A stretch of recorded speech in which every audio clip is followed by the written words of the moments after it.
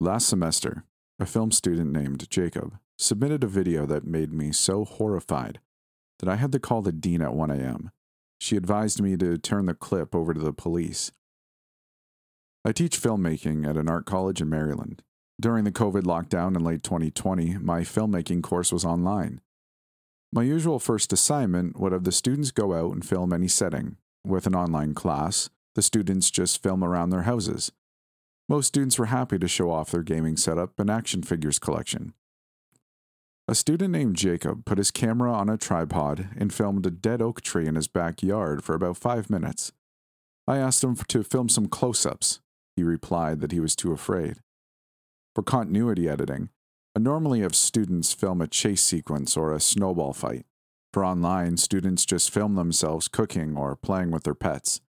Jacob submitted a video of himself tying a noose. He then hung a mannequin on the same dead oak tree. I started to get creeped out, but I had to put on a brave face. Horror and film students always go hand in hand. I don't want to appear like I was easily spooked.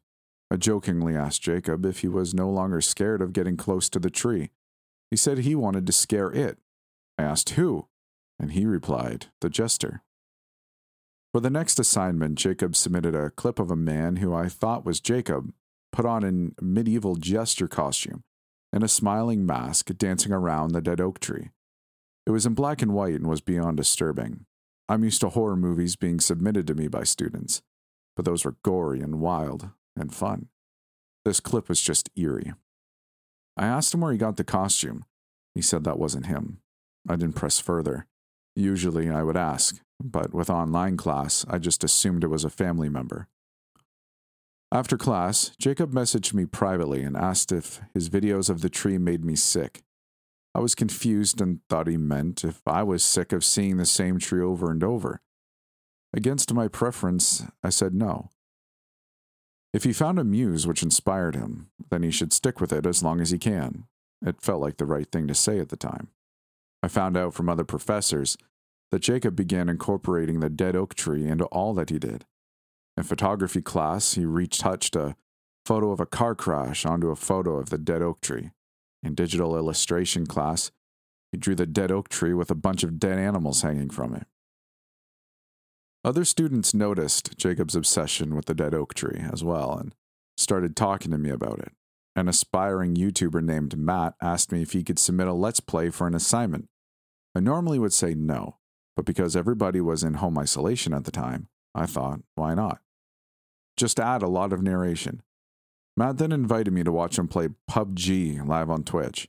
When I did, I was amused to see that Jacob was one of his teammates. I asked Matt after the stream how he knew Jacob. Matt said that Jacob was his neighbor only a few houses down the road from him.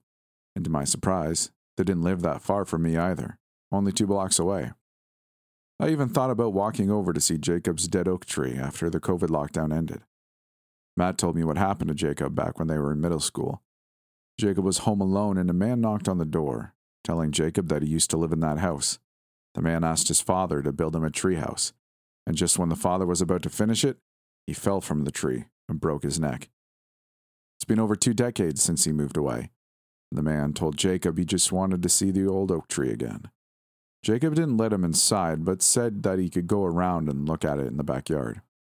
Jacob played video games until his parents came home, where they found the man in a full jester costume dancing around the tree.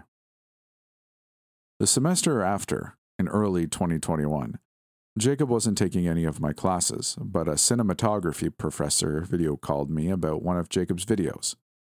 The assignment was to light up a night scene, and Jacob just filmed a handheld POV shot of him circling around a tree with a flashlight. She told me that the tree in the video was not a tree in Jacob's backyard. Jacob told her it was a tree in my backyard. I didn't even end the video call. I just sprinted out onto my balcony to take a look at my tree. And then took a look at the footage again.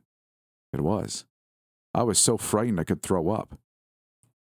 A video called Jacob immediately. I asked him to turn on his camera so we could talk face to face. And without sounding angry, I asked him why he was in my backyard.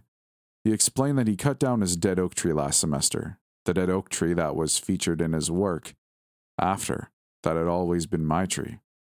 I just realized that none of his works that featured the tree after my class was a video. Jacob used the photo of my tree he found on my Facebook profile.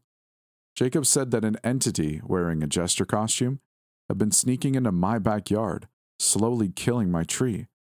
I didn't notice my tree was dying because it was during the wintertime. Jacob was at my house that one time to try to capture the jester on camera. He did it once during the mise en scène assignment, and that was when he knew it was not just him who saw it. I was frustrated and scared, but I didn't want to upset him. I told him that he should have told me if he was coming over. And a few days later, at about 11 p.m., Matt was live streaming and I was watching him on Twitch. I was shocked to see Jacob burst through Matt's bedroom door. He was covered in cuts and bruises. Shards of glass were all over his body and his shirt was soaked in blood. Fresh blood was still dripping down from his forehead. Matt fell out of his chair screaming at the top of his lungs, rightfully freaking out. I'll give Matt credit for not cursing and chasing Jacob out of his room. Matt asked Jacob what was wrong. Jacob looked into the camera and asked if I am watching. He told me to look in my backyard. The jester was there. There were about 20 people in the chat. Some of them were my students. I added a dependable student in that chat, asking her to call 911 and told Matt to render basic first aid for Jacob. I went outside to look, and I was shocked to see a car crash into my tree. I didn't hear anything because I was wearing headphones, and apparently none of my neighbors did either. I couldn't even see the car until I turned on my backyard light. But the crash was a big one. The car was totaled, and there were shards of broken glass everywhere. Nothing was on fire. The car's engine was not on. And just when I was about to call the police, I got a notification that someone had uploaded a large file to our department's file storage. I opened it, and it was a video clip, said to be uploaded by Jacob's username. It showed Jacob placing a camera on the backseat of his car. He turned from his driver's seat and stared into the camera. My mouth was wide open when I saw another person in the passenger seat wearing a jester costume. Without turning back around to face forward, Jacob, still looking into the camera, just stepped on the gas and crashed into my tree. As the crash happened, I could see the jester's unmasked face in a split second, and it was not human. I decided to call the dean after I called the police. She was equally horrified after looking at the clip. She told me to save the clip in case the police need it. She asked me who the man in the jester costume was. She probably didn't pause to see his monstrous face. I told her that I couldn't find anybody else at the crash, but I had a gut feeling that Jacob saved me from the jester that night. Thank you for making it this far. I hope you enjoyed that story. If you did and you'd like to support the channel, you can find me on Patreon at Stories After Midnight. I'd really appreciate it if you head on over there and check it out. And outside of that, I'll see you in the next episode.